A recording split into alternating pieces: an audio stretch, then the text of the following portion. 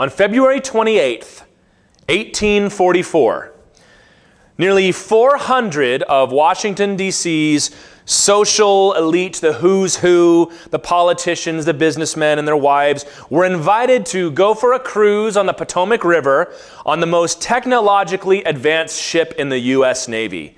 This was one of the first major steam-powered warships. It was called the USS Princeton, fastest in the world. It had twin sails, and it had a steam-powered engine, which made it incredibly fast. Steam was just coming into its own, and it carried two 12-inch, 225-pound guns.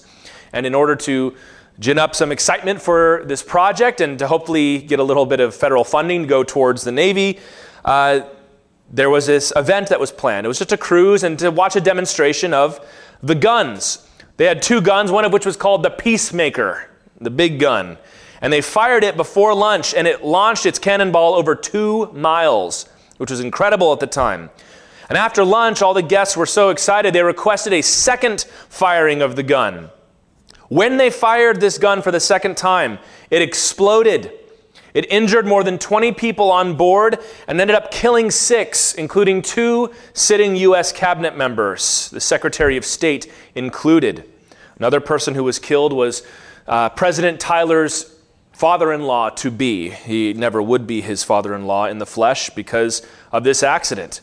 What should have been a joyous occasion, and was a joyous occasion, became a terrible disaster, like what happens in tonight's text here, although for a much more serious reason than a simple accident. These chapters describe the ordination of the priests and their inaugural sacrifices, the first sacrifices that Aaron and his sons will offer. But in Leviticus chapter 10, we're going to read about the death of the 2 firstborn sons of Aaron, Nadab and Abihu. And they're not just going to die of natural causes, they're going to die at the Lord's hand. He's going to consume them with his fire. And the lesson that we have to learn tonight is that it is a fearful thing to approach the living God. The whole book of Leviticus, as I've said for the last 2 weeks, is all about answering the question, how are these people going to dwell in the midst of God's presence? And we are reminded very strongly in this passage about the fearful nature of God's presence. He is a consuming fire. And the lesson for them is the same for us today, that God is holy. And we, as New Covenant believers, the priesthood of the Lord on the earth today, we also must be holy in his service. So as we read this narrative interlude in the book of Leviticus, it's going to be a sobering reminder that when we start talking about God and being in the presence of God and doing the work of God, that's a serious thing to discuss. So shall we read now? We're going to do all of chapter 8 to begin, and then we'll do all of chapter 9, and then we'll slow down as we get to chapter 10. The Lord spoke to Moses, saying, "Take Aaron and his sons with him, and the garments, and the anointing oil, and the bull of the sin offering, and the 2 rams, and the basket of unleavened bread, and assemble all the congregation at the entrance of the tent of meeting." And Moses did as the Lord commanded him, and the congregation was assembled at the entrance of the tent of meeting. And Moses said to the congregation, "This is the thing that the Lord has commanded to be done." May we be able to say that before anything that we do as a church. And Moses brought Aaron and his sons and washed them with water. And he put the coat on him and tied the sash around his waist and clothed him with the robe and put the ephod on him and tied the skillfully woven band of the ephod around him, binding it to him with the band. And he placed the breastpiece on him, and in the breastpiece he put the Urim and the Thummim. And he set the turban on his head, and on the turban in front he set the golden plate, the holy crown, as the Lord commanded Moses. Then Moses took the anointing oil and anointed the tabernacle and all that was in it and consecrated them. And he sprinkled some of it on the altar 7 times, and anointed the altar and all its utensils and the basin and its stand to consecrate them. And he poured some of the anointing oil on Aaron's head and anointed him to consecrate him. And Moses brought Aaron's sons and clothed them with coats and tied sashes around their waists and bound caps on them as the Lord commanded Moses. Then he brought the bull of the sin offering. Try to track with these. We've talked about what these ceremonies are already. The bull of the sin offering. And Aaron and his sons laid their hands on the bull of the sin offering. And he killed it. He would be Aaron here. And Moses took the blood and with his finger put it on the horns of the altar around it and purified the altar and poured out the blood at the base of the altar and consecrated it to make atonement for it. And he took all the fat that was on the entrails and the long lobe of the liver and the 2 kidneys with their fat, and Moses burned them on the altar. But the bull and its skin and its flesh and its dung he burned up with fire outside the camp, as the Lord commanded Moses. Then he presented the ram of the burnt offering. And Aaron and his sons laid their hands on the head of the ram, and he killed it, and Moses threw the blood against the sides of the altar. He cut the ram into pieces, and Moses burned the head and the pieces and the fat. He washed the entrails and the legs with water, and Moses burned the whole ram on the altar. It was a burnt offering with a pleasing aroma, a food offering for the Lord, as the Lord commanded Moses. Then he presented the other ram, the ram of ordination, and Aaron and his sons laid their hands on the head of the ram. And he killed it, and Moses took some of its blood and put it on the lobe of Aaron's right ear, and on the thumb of his right hand, and on the big toe of his right foot. Then he presented Aaron's sons, and Moses put some of the blood on the lobes of their right ears, and on the thumbs of their right hands, and on the big toes of their right feet. And Moses threw the blood against the sides of the altar. Then he took the fat and the fat tail and all the fat that was on the entrails and the long lobe of the liver and the 2 kidneys with their fat and the right thigh. And out of the basket of unleavened bread that was before the Lord, he took 1 unleavened loaf and 1 loaf of bread with oil and 1 wafer and placed them on the pieces of fat and on the right thigh. And he put all these in the hands of Aaron and in the hands of his sons and waved them as a wave offering before the Lord. Then Moses took them from their hands and burned them on the altar with the burnt offering. This was an ordination offering with a pleasing aroma, a food offering to the Lord. And Moses took the breast and waved it for a wave offering before the Lord. It was Moses' portion of the ram of ordination, as the Lord commanded Moses. Then Moses took some of the anointing oil and of the blood that was on the altar and sprinkled it on Aaron and his garments, and also on his sons and his sons' garments. So he consecrated Aaron and his garments and his sons' garments with him. And Moses said to Aaron and his sons, "Boil the flesh at the entrance of the tent of meeting, and there eat it, and the bread that is in the basket of ordination offerings, as I commanded, saying, Aaron and his sons shall eat it.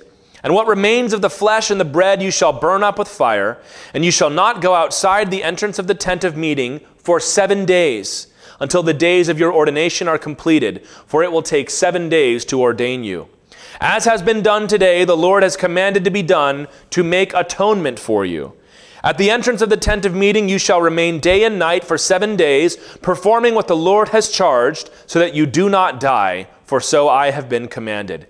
And Aaron and his sons did all the things that the Lord commanded by Moses.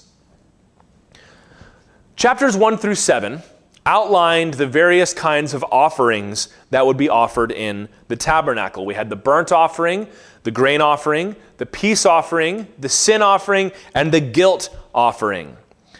And now we get into chapter 8, and we're describing the ordination ceremony of Aaron and the other priests. This was outlined in detail back in Exodus chapter 29. If you would like to compare these two passages together, this one gives us less detail. It just runs through what happened. They brought Aaron and his 4 sons. They were Nadab, Abihu, Eleazar, and Ithamar. They were brought to the tabernacle with the necessary implements, the clothing and everything, as well as the congregation. And it says the whole congregation. Sometimes that word will be used to describe the elders of the people, as in the representatives of the congregation, but I'm inclined to think it was all of them there. And they go through this ceremony. First of all, they were washed in the bronze laver, so they would have been stripped and they would have been washed. Aaron was then clothed in the high priestly garments. We've talked about these before. The blue robe, the ephod that had the 12 gemstones on it, the turban, and then that golden plate that would have said, "Holy to the Lord," across his forehead. And then they would have clothed the other priests in their much simpler garments after they anointed the tabernacle. They took that special recipe of holy oil that was never to be duplicated. They anointed all the implements. of the tabernacle. Then they anointed Aaron himself as the high priest. And as they go through this, one of each offering was sacrificed that we read before, with the exception of the guilt offering. We talked about this last time. The guilt offering and the sin offering were the exact same ceremony, but they were for different reasons. The guilt offering would include repayment. So the sin offering was primarily to do with uncleanness and with unintentional sin. The guilt offering was if there was some kind of damage to be paid. So we're getting every kind of offering here. And these are the first sacrifices. Notice that they are offered by Moses, not by the priests. God is using Moses as a prophet to stand in for the ordination of the priesthood here. First, they have the sin offering. This is done to cleanse the altar and to cleanse the priests themselves. Second, we have the burnt offering, which was offered up on the altar. And then he says the ram of ordination. This was a peace offering. They don't identify it, but this is the same ceremony. The peace offering was different because you would partake in eating portions of the peace offering. It's sometimes called a fellowship offering for that reason. And it was also offered alongside a grain offering of unleavened bread. They almost kind of skipped over that, but there was the basket of unleavened bread, which would have been a grain offering, or a cereal offering is what the older translations have there.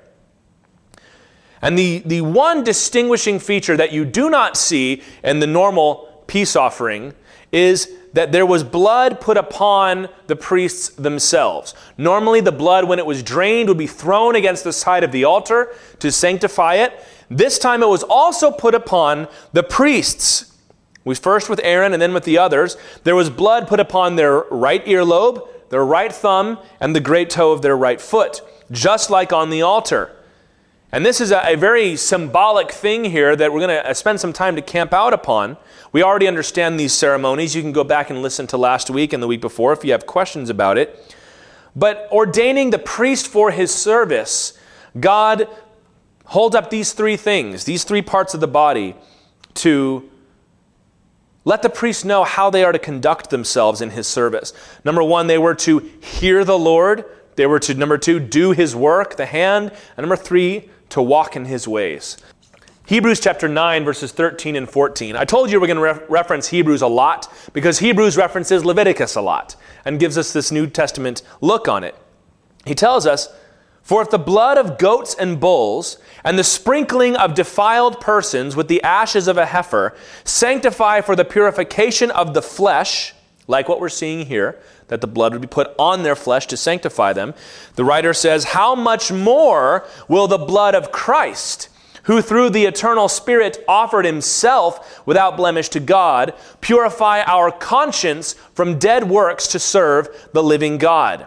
So the writer to Hebrews makes a comparison between this ceremony, which, by the way, the blood on the ear, the hand, and the foot was also done for lepers when they were cleansed. It's the same idea of cleansing somebody and restoring them to the presence of the Lord. So the writer to the Hebrews compares that ceremony to what Jesus did for us. That when he died on the cross, his blood, when you believed, was applied to you, so to speak. The sacrifice of Christ. We talk about being washed in the blood of Christ. And that it's not just salvation here, but he says it cleanses our conscience from dead works to serve the living God. That now your entire life, your behavior changes. Yes, this blood upon the priests marked a change of status for them, that now they were welcome in God's house and they could present offerings for the people, but also it needed to imply a responsibility of behavior for them. And that's why those three parts are so significant. And it's the same thing for you as a Christian. That the blood of Christ has marked you with a change of status. That's justification. You cannot approach God, you cannot be welcomed into heaven without the blood of Christ to cover you. But it also ought to imply a change of behavior now. Justification must needs lead to sanctification, or else James and Paul and others would call into question whether you were justified in the first place.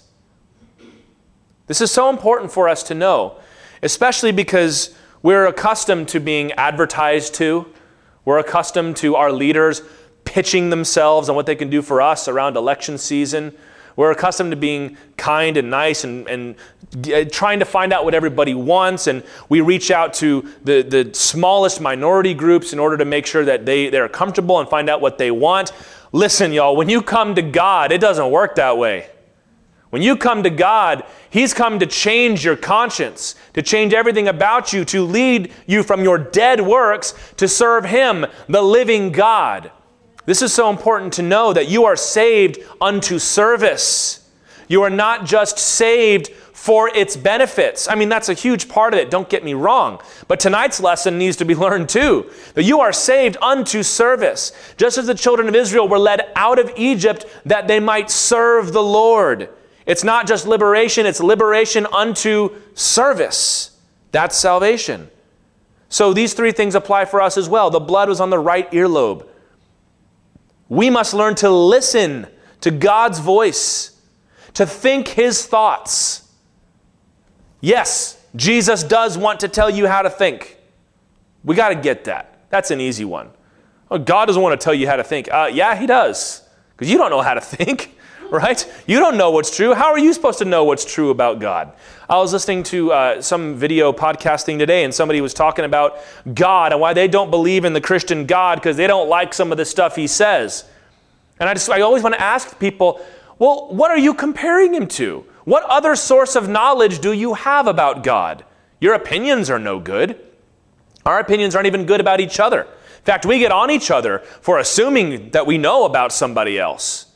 But God has come and revealed Himself. So if you are saved, if you're going to claim salvation as your own, you must learn to listen to God and think His thoughts. And that means, first of all, you've got to learn what He said. He's given you an enormous book. It's really 66 books, the way that we splice it up, that you need to read and know. Because if you want to hear God's voice in the present, you need to know what He said in the past. Because the Word of God is living, it's active, and God will speak to you. You've got to be listening, but you've got to know what He said first. That takes work. And y'all are here on a Wednesday night, so I'm not going to beat you up, but don't ever think that it shouldn't be hard to learn the truth about God. Oh, studying my Bible is just so hard. It shouldn't be this hard. Why? The Apostle Peter said the New Testament was hard to understand. So it's going to be tough. Especially, we just had a conference about prophecy. Anybody that feels like they got it the first go around probably hasn't thought hard enough about it. When you were a kid and you were growing up, you probably felt like you knew everything there was to know in the Bible. And, my sons will say to me, like, I already know all the Bible stories. And then I'll try to pull some real obscure one out of there. Like, oh, I didn't know that story. Exactly. You've got to know it. You've got to take the time to learn it and then to conform your thinking to what it teaches. You have to bow to the authority of God's Word. And then you listen to Him as He speaks to you personally. You listen to God. He sanctified your ear with His blood. Secondly, you got to learn with the blood on the thumb to do God's works, to actively step out and do what God has called us to do. This means to abstain from sin and to perform good works. We can't be allergic to the idea of good works just because we know we're not saved by good works. In fact, Paul told Titus, when he sent Titus to go raise up elders on the island of Crete, he said, Jesus Christ has died on the cross and risen again to raise up a people for Himself, zealous for good works. That is, enthusiastic to do good works. Christians ought to be excited to do good works. I love the example of Naaman, even though it was not a good situation. He wanted to give Elisha all of these things he had brought for him, and Elisha said, no, I don't need anything. Grace is free. Elisha's servant Gehazi went out and lied and tried to get some stuff out of Naaman, and it says Naaman willingly gave it. And I love that attitude, even though Gehazi was struck with leprosy for this, because Naaman's like, take whatever you want. That's what it means to follow Christ. God saved you from something far worse than leprosy, the death of sin in hell forever. So when God comes in and says, do this, it should be a joy to you. It should be a joy to do good works and to abstain from sin. A lot of times we use phrases like, I'm struggling with something or I'm praying through something when it's not that complicated. Just stop doing it. Now, I know that sin is a struggle. I get it. But there are some times when there's an obvious solution and you don't do it, then you ought to be full of fear and trembling, my friend. I remember telling my friend one time, I believe this was the man I'm thinking of, but y'all don't know him in any case, but it's like, you can't stay living with your girlfriend if you're not married. The Bible calls that fornication. It's wrong. I know, we're praying through, it's really hard to, no, it's not. Move out. Well, then it would be embarrassing. I'm sorry, Jesus hung on a cross naked for you. Do the works of God, abstain from sin, and perform good deeds. And number 3, the blood on the right toe, to walk in all of God's ways. This is really kind of the catch-all, isn't it? Trust in the Lord with all your heart and lean not on your own understanding. Now, that is, of course, a comforting verse telling us, hey, you're not going to get everything. Trust God. But it's also telling you, you are not, contrary to the famous poem, the master of your fate and the captain of your soul if you're a Christian. God is. You're a disciple of Christ. Consider the man of the Gerasenes that was full of demons. And when they were all cast out of him, he said to Jesus, I'll follow you wherever you go. Consider the Philippian jailer. When he realized who Paul and Silas were, he got on his knees before them and said, what must I do? That's the attitude. Following Jesus, walking after him, changing the way you go, letting him send you somewhere. Let Jesus send you to some dangerous place to preach the gospel. Let Jesus send you out of one job and into another. Let Jesus send you away from your comfort into what he's called you to do. We're to submit to him. In all your ways, acknowledge him. That is, Lord, I'm following Jesus first. Blood on the ear, think God's thoughts, listen to his voice. Blood on the hand, do his works and abstain from sin. And number 3, walk in his ways. Don't follow your own path. Don't forge your own destiny. Don't try to live your best life. You let God lead you. And that, oddly enough, will be the best life that you could ever have, because it's going to last forever. There's no satisfaction in just living your own way. Anybody found that to be true? I'm going to do whatever I want, I'm going to live it out, and I'm going to go after it. And then you get it, and it's not all it's cracked up to be. And then you look on TV, but look at all these celebrities, they finally found it. No, they haven't. They churned through marriages, and they churned through millions of dollars, and they churned through addiction programs, and they're no better off than anybody else ultimately, yet we keep trying it. Stop trying it. Stop trying it. Don't let some inspirational 12-year-old on TikTok tell you how to live your life. Oh, we laugh, but isn't that what people do? Isn't that what we do? Yeah, it'll work for me. No, it won't. Our own ways are disastrous. This is how God saves us, from dead works to serve the living God. It's not just how he saves us, but it's how we save the world too, by living it out and letting people see. Moses anointed Aaron and his sons with oil and blood before they ate in the first peace offering, the first communion with the Lord. And they end up spending a week, 7 days. And we read in Exodus 29 that they were to offer every day a bull for a sin offering, and in the morning and evening they were to offer the burnt offerings of lambs. And it seems that Moses is the one offering these, but they were to participate as they participated in the first, by putting their hands on its head, killing the animal, and so on. They were the participants, not the officiants for this first week. But they were to stay there and not to leave. They were keeping a vigil. There's something to be said for that. Kind of like how we have our weeks of prayer, right? Taking a specific amount of time to commit yourself to devotion and to prayer. Let's get into chapter 9 now. On the 8th day, so it's been a week, Moses called Aaron and his sons and the elders of Israel. That's one reason why we think the congregation may have been just the elders, because they're sort of used interchangeably in this story. But anyway, verse 2. And he said to Aaron, take for yourself a bull calf for a sin offering. Isn't that ironic that Aaron's first sacrifice was a calf when he was the one who had built the golden calf? And a ram for a burnt offering, both without blemish, and offer them before the Lord. And say to the people of Israel, take a male goat for a sin offering, and a calf and a lamb, both a year old without blemish, for a burnt offering, and an ox and a ram for peace offerings to sacrifice before the Lord, and a grain offering mixed with oil, for today the Lord will appear to you.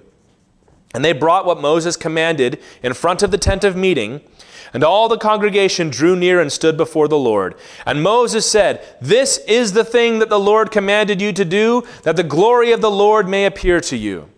Then Moses said to Aaron, "Draw near to the altar and offer your sin offering and your burnt offering, and make atonement for yourself and for the people, and bring the offering of the people and make atonement for them, as the Lord has commanded." So Aaron drew near to the altar and killed the calf of the sin offering, which was for himself. And the sons of Aaron presented the blood to him, and he dipped his finger in the blood and put it on the horns of the altar and poured out the blood at the base of the altar. But the fat and the kidneys and the long lobe of the liver from the sin offering he burned on the altar, as the Lord commanded Moses. The flesh and the skin he burned up with fire outside the camp. Then he killed the burnt offering, and Aaron's sons handed him the blood, and he threw it against the sides of the altar, and they handed the burnt offering to him, piece by piece, and the head, and he burned them on the altar. And he washed the entrails and the legs, and burned them with the burnt offering on the altar. Then he presented the people's offering, and took the goat of the sin offering that was for the people, and killed it, and offered it as a sin offering like the first one. And he presented the burnt offering, and offered it according to the rule. And he presented the grain offering, took a handful of it, and burned it on the altar, besides the burnt offering of the morning. Then he killed the ox and the ram, the sacrifice of peace offerings for the people. And Aaron's sons handed him the blood, and he threw it against the sides of the altar. But the fat pieces of the ox and of the ram, the fat tail and that which covers the entrails and the kidneys and the long lobe of the liver, they put the fat pieces on the breasts, and he burned the fat pieces on the altar. But the breast and the right thigh Aaron waved for a wave offering before the Lord, as Moses commanded. Then Aaron lifted up his hands toward the people and blessed them. And he came down from offering the sin offering and the burnt offering and the peace offerings. And Moses and Aaron went into the tent of meeting, and when they came out, they blessed the people, and the glory of the Lord appeared to all the people. And fire came out from before the Lord and consumed the burnt offering and the pieces of fat on the altar. And when all the people saw it, they shouted and fell on their faces. So this is day 8. This is the completion of the ordination ceremony. And Aaron is going to offer his first offering, as are his sons. So first we see, as we saw in Exodus 29, the daily sin and burnt offering. So this probably would have been around sunrise that this was done. I mentioned the irony that it was a calf that Aaron offered first. Kind of God's way of saying, this is what calves are for, Aaron. Not to be bowed down to and worshipped. Next, after doing those two, which were the final stage of their ordination, now they're going to offer one of each offering, I hope you caught that, for the people. He's going to sanctify the people. Everything but the guilt offering for the same reasons I mentioned before. And Moses said, the reason was so that the glory of the Lord may appear to you. Very exciting, but do you remember the last time the glory of the Lord appeared to the people? They said, Moses, we don't want that anymore. You talk to God from now on, and we'll listen to you. So I wonder if there was any fear and trembling among the people. And they go through all 4 of those offerings, a sin offering, a burnt offering, a peace offering, and a grain offering. And after that, Aaron blessed the people. This is probably the same blessing that we see in Numbers chapter 6. May the Lord bless you and keep you and make his face shine upon you. We will talk about that in due time. It hasn't been recorded yet, but perhaps they had already heard it, or perhaps it was just a generic blessing. And then Aaron goes with Moses into the holy place, because you remember, for the congregation and for the high priest, when they were to offer a sin offering, they were supposed to sprinkle the blood before the veil. Do you remember this? And put blood on the incense altar. So he goes in with Moses to do that. And then it says, the glory of the Lord appeared. So the last thing we saw was that the cloud had filled the tabernacle. Apparently it had lifted enough that they could go in and they could minister. But now it says the glory of the Lord appeared, as in for real. Perhaps it was going from a pillar of cloud to a pillar of fire. Perhaps the voices started again. Maybe the shouts and the lightning started up again. Maybe it just intensified. We're not sure here. But it says that fire came from the Lord and burned up the offering. So they had already lit the fire, but here comes the fire of God accepting what they had offered before him. There are, that I could count, 5 different times in the Old Testament that the Lord himself sent fire from heaven to consume the offering. The first one is here in Leviticus chapter 9.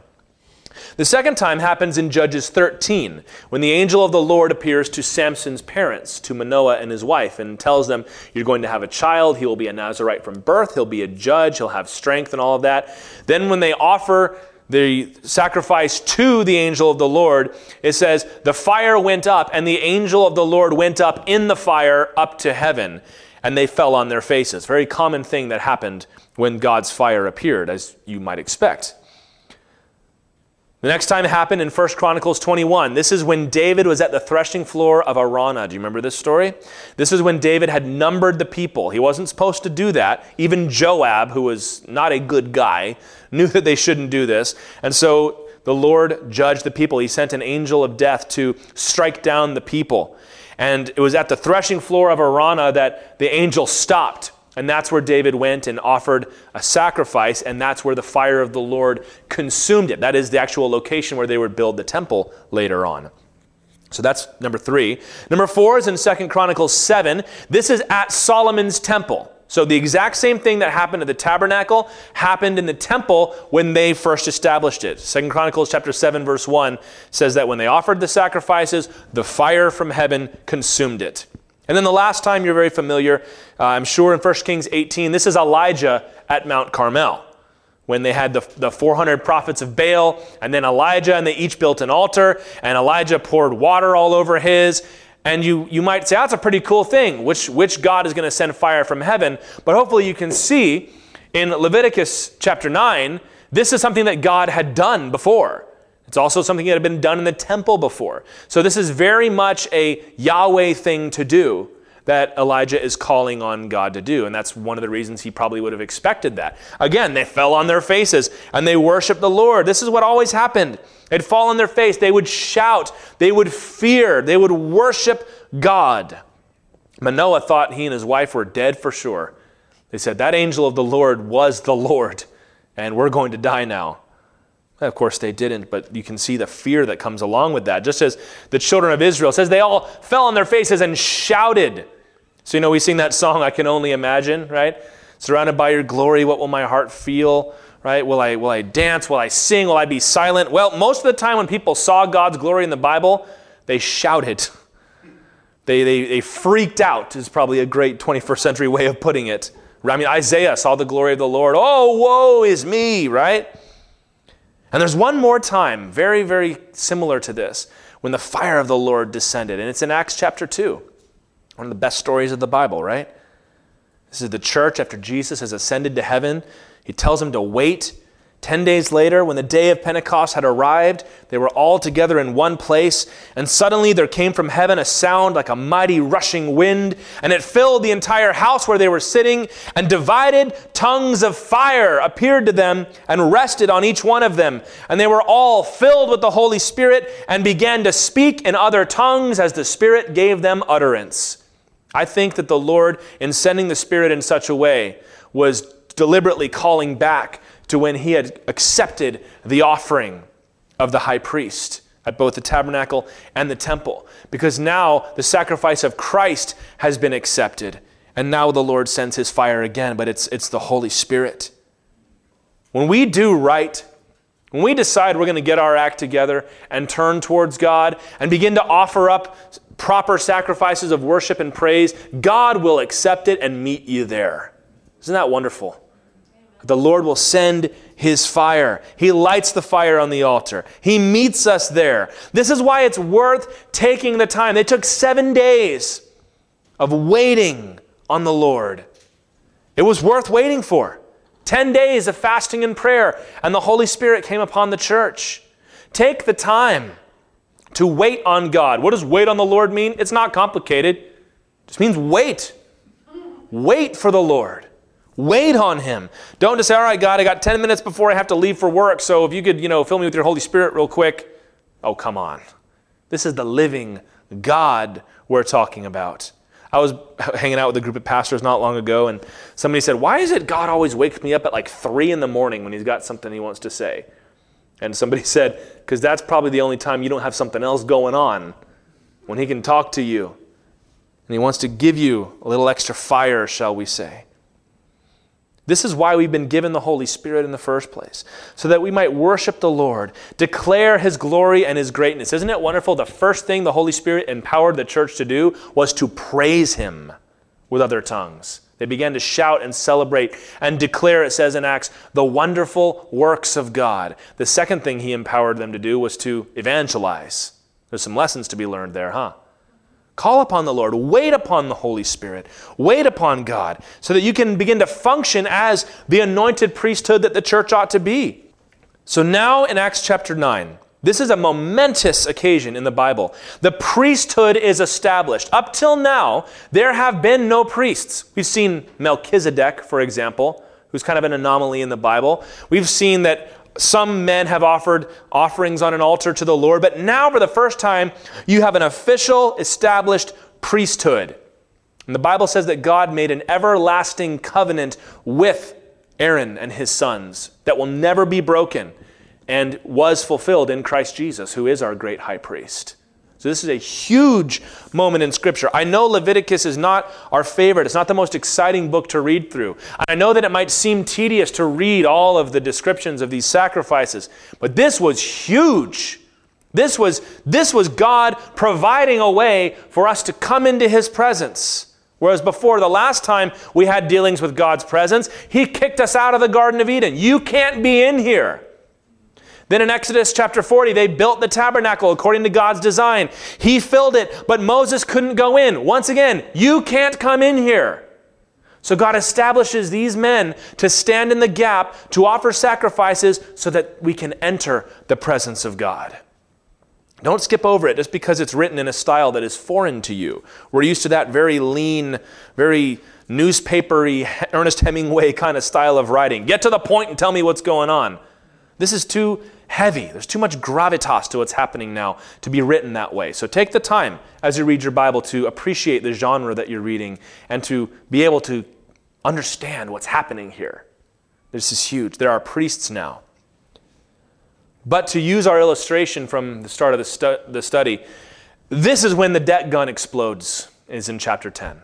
This is when things go horribly wrong. And everything that has been so wonderful, the presence of God falling on your face, the fire has consumed the offering, chapter 10. And this seems to happen almost immediately after this, and I'm inclined to think it might have even been the same moment, but let's just read this. Now, Nadab and Abihu, you would have pronounced those Nadav and Avihu, the sons of Aaron, each took his censer and put fire in it, and laid incense on it, and offered unauthorized fire before the Lord, which he had not commanded them. And fire came out from before the Lord and consumed them, and they died before the Lord. Then Moses said to Aaron, "This is what the Lord has said, among those who are near me, I will be sanctified, and before all the people, I will be glorified." And Aaron held his peace. And Moses called Mishael and Elzaphan, the sons of Uzziel, the uncle of Aaron, and said to them, "Come near, carry your brothers away from the front of the sanctuary and out of the camp." So they came near and carried them in their coats out of the camp, as Moses had said. And Moses said to Aaron and to Eleazar and to Ithamar his sons, "Do not let the hair of your heads hang loose, and do not tear your clothes," signs of mourning, "lest you die, and wrath come upon all the congregation. But let your brothers, the whole house of Israel, bewail the burning that the Lord has kindled. And do not go outside the entrance, and do not go outside the entrance of the tent of meeting, lest you die, for the anointing oil of the Lord is upon you." And they did according to the word of Moses. Nadab and Abihu, the oldest sons of Aaron, were consumed by the fire of God like the offering had been consumed by the fire of God. Why? Well, verse 1, the ESV translates it unauthorized fire. The literal word there is zur in Hebrew, and it means strange. It also can mean foreign. So strange as in a stranger. We think strange and we think almost weird or incorrect, but it's the idea of foreign, which is why the ESV uses the word unauthorized. But strange fire really catches the sense here. And the only explanation that it's given, other than the fact that it was zur, it was strange or foreign fire, was that he had not commanded them. Whatever they did, it was not in accordance with the rules that God had given them. We just seen the whole back half of Exodus, the first 7 chapters of Leviticus, and then in 8 and 9, everything was according to the rule of the Lord. And the first thing that is done, that is not what God has commanded, is judged by fire. And we can only speculate what this might have been. The very next commandment God's going to give them in verse 8 is against drunkenness. So some have speculated that perhaps the reason that was put there was because these men were inebriated at the time. Although I'm less inclined to think that after preparing for this, because you realize they'd been in the tabernacle for 7 days. So it's not as if they'd been sneaking off home, and this was not during some other occasion. But that's certainly possible. It's also possible that because it's the word foreign, that they were doing some sort of ritual that they had picked up in Egypt or from some of the other nations. And that's why he uses that word foreign. Perhaps, obviously, Aaron knew how to make idols, so perhaps his sons were familiar with some of the idolatrous practices of the Egyptians, and maybe they saw the fire of the Lord and they panicked and they reverted back to what they knew. And they thought they would appease the god, and they did it in a way that was not authorized. Perhaps they just messed up the ceremony. Maybe they went into the holy place when they weren't supposed to go into the holy place. We really just simply don't know. All that we know is that it was not what God had commanded them, and that it was zur. It was strange or foreign or unauthorized. In any case, immediately God speaks to Moses, and Moses speaks to Aaron. And he says, among those who are near me, meaning the priests, I will be sanctified.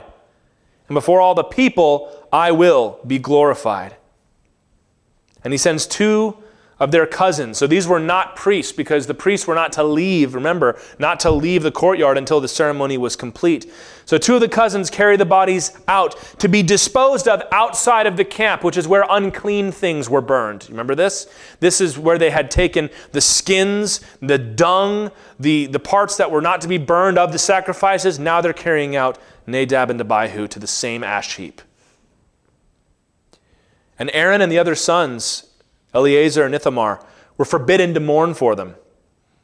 Because don't let your hair hang loose, which is an interesting cultural note that perhaps their hair was long and they kept it tied up. We don't know. And also don't tear your clothes, because what clothes are they wearing? Do you remember? These are the priestly robes. Don't tear those things. I don't care how grieved you are.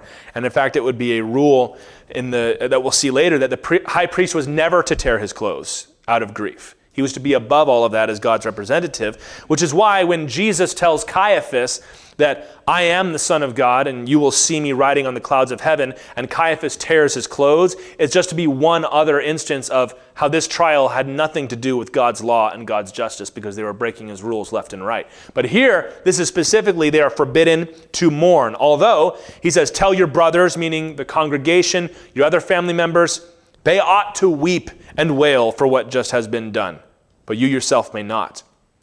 Now this seems so harsh to us. And it's harsh like when the Lord told Ezekiel, you're not to mourn for your wife when she dies, because I'm not going to mourn for Israel when she's exiled.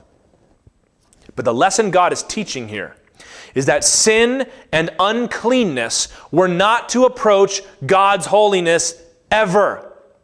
And that when someone was struck down because they violated God's holiness through sin or through uncleanness, that was not something to mourn over. It was something to bow your head and say, true and righteous are your judgments, O God. God did the same thing in Acts chapter 5. When God began a new dispensation with his people, he very often did something like this. God did not strike down every priest dead who sinned in the tabernacle, as we will see as we continue through the Bible. But the first time, he did.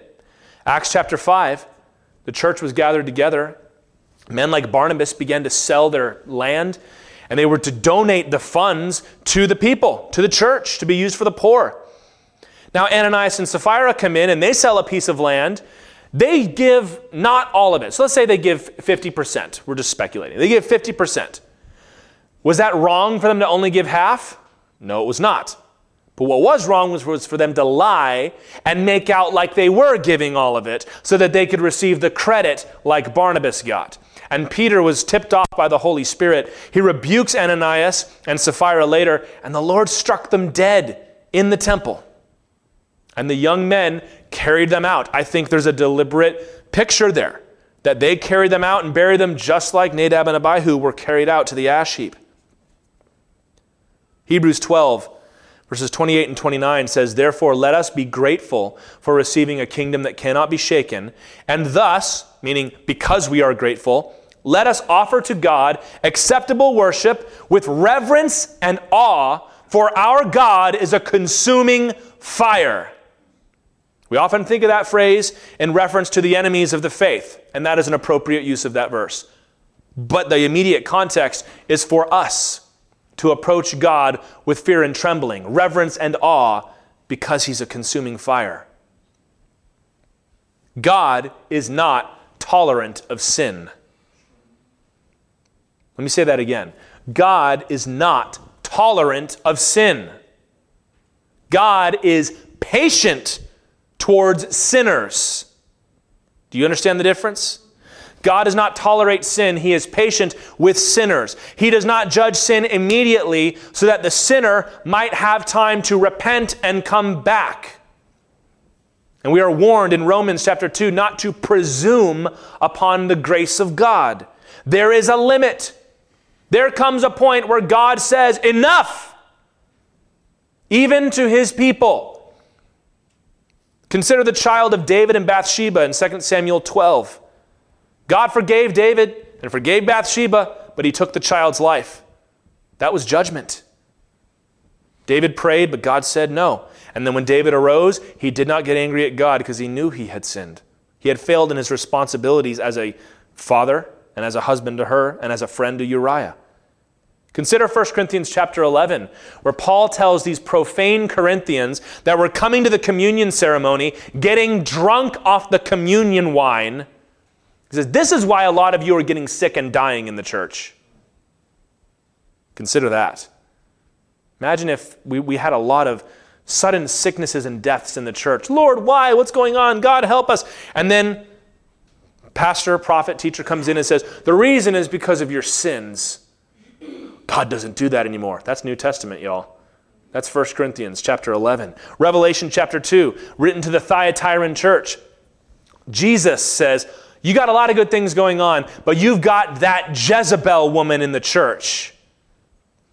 We don't know anything about her personally. Jesus calls her Jezebel. I'm sure that was not her real name. But she seemed to be some kind of false prophetess in the church that was leading the people into sexual immorality.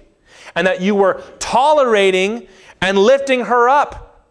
Imagine if I was allowing some woman to come up here and give false sensationalist prophecies every week, and she was also seducing and sleeping with all the men in the church, and everybody knew about it, and we allowed it to continue. Jesus says, I'm about to throw her into a sickbed, and the only reason I haven't done anything yet and haven't taken her life and the rest of your lives is because I'm trying to give you room to repent. I'm not here to threaten you, but I'm reminding you that God is God, and our God is a consuming fire, and we are his humble servants. And if we play games with holiness and righteousness, there are biblical threats that ought to concern you. Do not rest so much in the doctrines of grace and justification that you completely neglect the vast majority of moral warnings in the Bible. How many churches are filled with sin? Well, Jesus paid for my sin. But have you left it behind? Have you repented? Have you moved forward? Are you on your knees weeping and grieving over those areas that are still difficult to uproot out of your heart? Or are you reveling in it? God says, among my people, those who stand before me, I will be sanctified. To sanctify something is to make it holy, to set it apart. This room is called the sanctuary because it is set apart for holy use. So God says, you will treat me as holy. I am not a common thing. I am not one of these gods that you can manipulate with your prayers and your sacrifices. I am not just somebody that you come when you need something. I am the holy, living I am of all creation, and you will regard me as holy if you are to stand before me. We cannot treat God as though He's not dangerous. The Lord is dangerous. The fear of the Lord is the beginning of wisdom and knowledge. And that fear leads to the love of God as you recognize that in that fear He has reached down to save you. But in that growth and transformation, you cannot lose that fear and trembling before the Lord. When we lose that, that's when the churches fall apart. If you really believed that the true and living God stood behind this book, would you dare try to tamper with it or reinterpret it or ignore pieces of it? How dare you? That's how I feel when I read some of these books or hear some of these podcasters or these people in the church so full of ignorance but all kinds of boldness to address God as if He were just another person. Even in His grace, your God is a consuming fire. And when you come into this place to worship and sing praise to Him, it's not just to sing along. When you come and you hear me speak this word to you, you're not just listening to a TED Talk or a live recorded podcast. I am to speak, the Bible says, as one who holds the oracles of God. You are to listen to the words preached to you insomuch as they are in line with the Scripture as the very words of God. When we come here, we are about holy business. And as low church Christians, meaning we don't have robes, we don't have ceremonies, we don't have the Latin chants and all of that, we have to work to remember this, that God is holy. It says that when Jesus would do a miracle, the people would be afraid because they knew God had been in their midst and they knew what they were like. He must be sanctified. And before all the people, He says He must be glorified. Do you like how the Lord says, I will? As in, it's not up to you, it's going to happen. I will be sanctified and I will be glorified. I will be sanctified. That's your attitude towards God. And I will be glorified as your attitude and how you represent Him to other people. That is, you must worship me outwardly. I'm not going to let this whole congregation watch Nadab and Abihu improvise worship in the tabernacle. That does not glorify me. Moses will be denied entry to the promised land because rather than speak to the rock, he struck the rock. It says, you did not glorify me before the people. You did not sanctify me. So you are losing out on your blessing. We only ever ought to have an attitude of worship and praise and submission to God before the world. How you represent God to those who are not Christians is of great concern to your Father in heaven. There are some of you who would sooner badmouth God than your own family in public. There are some of us who think nothing of complaining about God, complaining about His Word, complaining about church, complaining about our pastor, complaining about any of these things where everybody can see. Posting it online, mocking God, mocking the Scriptures. So that people can, when you fail to glorify God, other people will fail to sanctify God. And if they see Christians treating God like a common thing and failing to glorify Him, they'll think He is a common thing and they won't see any reason to bow the knee before Him. How you represent Him matters. How many people have you tried to share the gospel with and they say the church is full of all these people and here's what they did and here's what this pastor did and what my mama did in Jesus' name? Don't complain about the commandments of Scripture. That should be obvious. Don't even say those things like you're trying to win people on the outside. I wish it didn't say that, but it did. How dare you? That's God's Word. Don't wink at the commandments of the Scripture. I know the Bible says not to cuss, but hey, just between you and me, and then off you go. I know the Bible says, but hey, we all kind of know what goes on. Yeah, I know we're not supposed to revile our rulers of the people, but here's what I really think about this president. Are you really glorifying God? Are you denying God by your life? You come to church, you sing, you worship, you post stuff online, but the way you live, nobody would ever know you worshiped God except that there's some weird thing on your Facebook page. That shames God. And that's a fearful place to be, because God will not allow himself to be shamed for long. He will step in and glorify himself if his people do not. Jesus said, if my disciples don't praise my name today, the rocks of the earth will cry out and praise me. God says, I will be sanctified and I will be glorified. Nor ought we to minimize sin by our grief over its judgment or our indifference to its judgment. The world does not like the fact that God judges sin. They are wrong to dislike that. And we are wrong when we try to make friends that way. It's a harsh thing that God sends people to hell. No, it's not.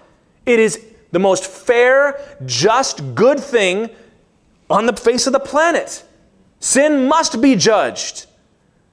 And when the people complain about that, they're wrong to do so. So don't you join in. Don't you tear your clothes and mourn over God's judgment when it's God's judgment and you're supposed to represent him. True and righteous are the judgments of the Lord altogether.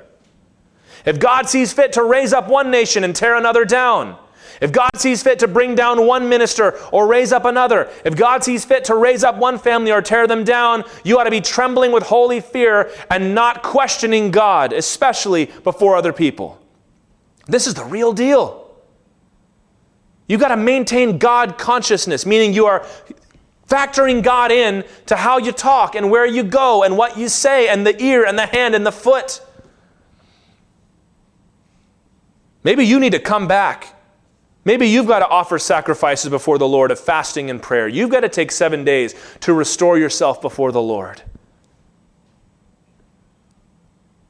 Because Nadab and Abihu were struck dead with the fires of heaven.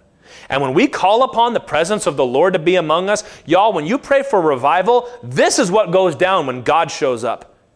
It's not all miracles and healings and happy songs. It's judgment. Look at every revival in history. People get judged. Denominations die and fall because they're dead and they're atrophied.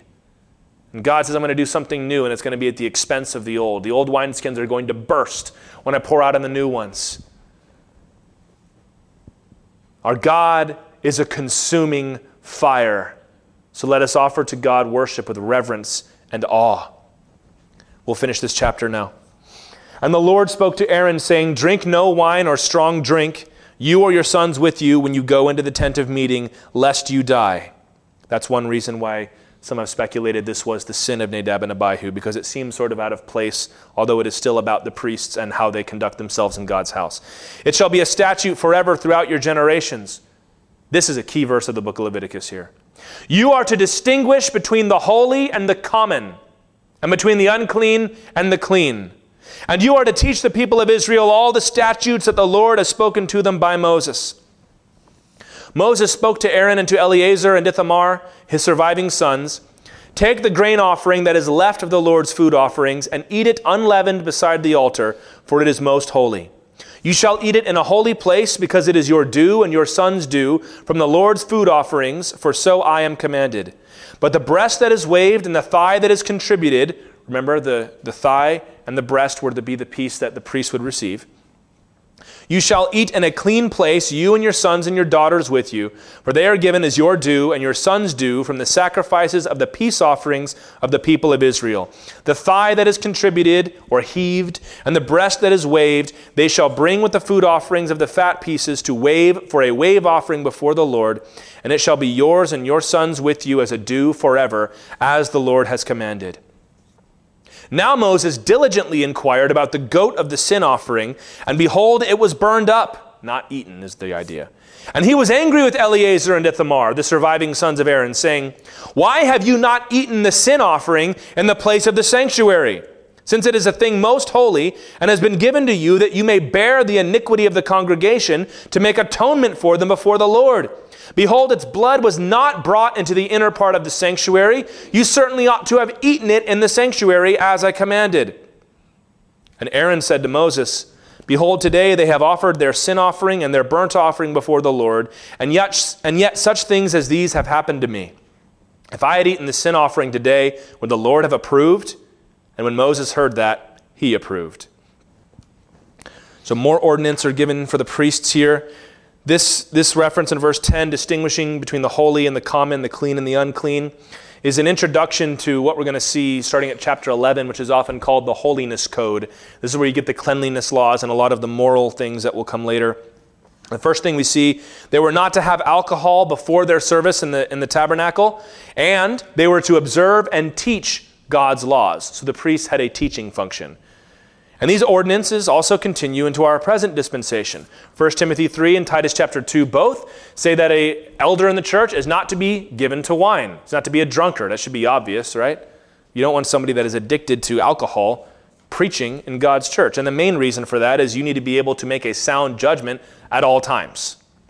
And finally, they are to eat the offerings to complete this ceremony, which kind of gives us a sense of timing, that it seems that before they had gotten to the grain offering, that's when the issue with Nadab and Abihu had happened. So they're picking up where they left off. But it turns out toward the end that the goat that was offered for the people had been burned, not eaten, as was ordered. And Moses, as you saw, got angry with Eleazar and Ithamar. Apparently they were the ones handling that sacrifice, not Aaron. Any offering that was not brought into the holy place. So remember, if it was brought into the holy place and the blood was sprinkled, you couldn't eat it. But if it was not brought into the holy place, then you could eat it by the officiating priest here. And Moses gets angry because, once again, we're messing with the ceremony. But Aaron intervenes here, and basically he's pleading grief over his sons. It's basically they had no appetite for this offering. He says, how are we supposed to our brothers just died. And you want us to go and have a meal? We just watch them get burned up before the Lord. And Moses approved this. Because technically they were still within the law of Moses, as far as I can read it here, that they didn't have to eat it. If it wasn't eaten, it was to be burned. But apparently for this first ceremony, Moses had really wanted them to consume this offering here. But Aaron steps in and says, do you think that God would be happy with me if I was celebrating over the death of my own sons? And it says Moses approved. Even in situations like this, there is grace at work. In Matthew chapter 12, when Jesus and his disciples were eating heads of grain in the field, the Pharisees rebuked them for it, and Jesus said, well, what about when David ate the showbread when he and his men were hungry?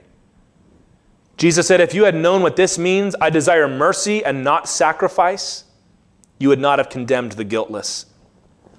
Jesus made an awful lot out of the exceptions to the rules. And it seems that we see here one already. Because it was not a deliberate, willful violation, but it seems to have been just an emotional upheaval that allowed them not to fail in their duties, but to take the lesser course, you might say. And the good news for us is that Jesus Christ is our high priest. And he said he would rather show mercy rather than judgment, if you will come to the Lord in honest brokenness. If you fail in the things of God because you're arrogant, there's no mercy for you. But if you fail in the things of God because of an honest brokenness in your life, there's mercy for you. If you were to follow the strict law, we would all be sunk. But there's atonement available for us.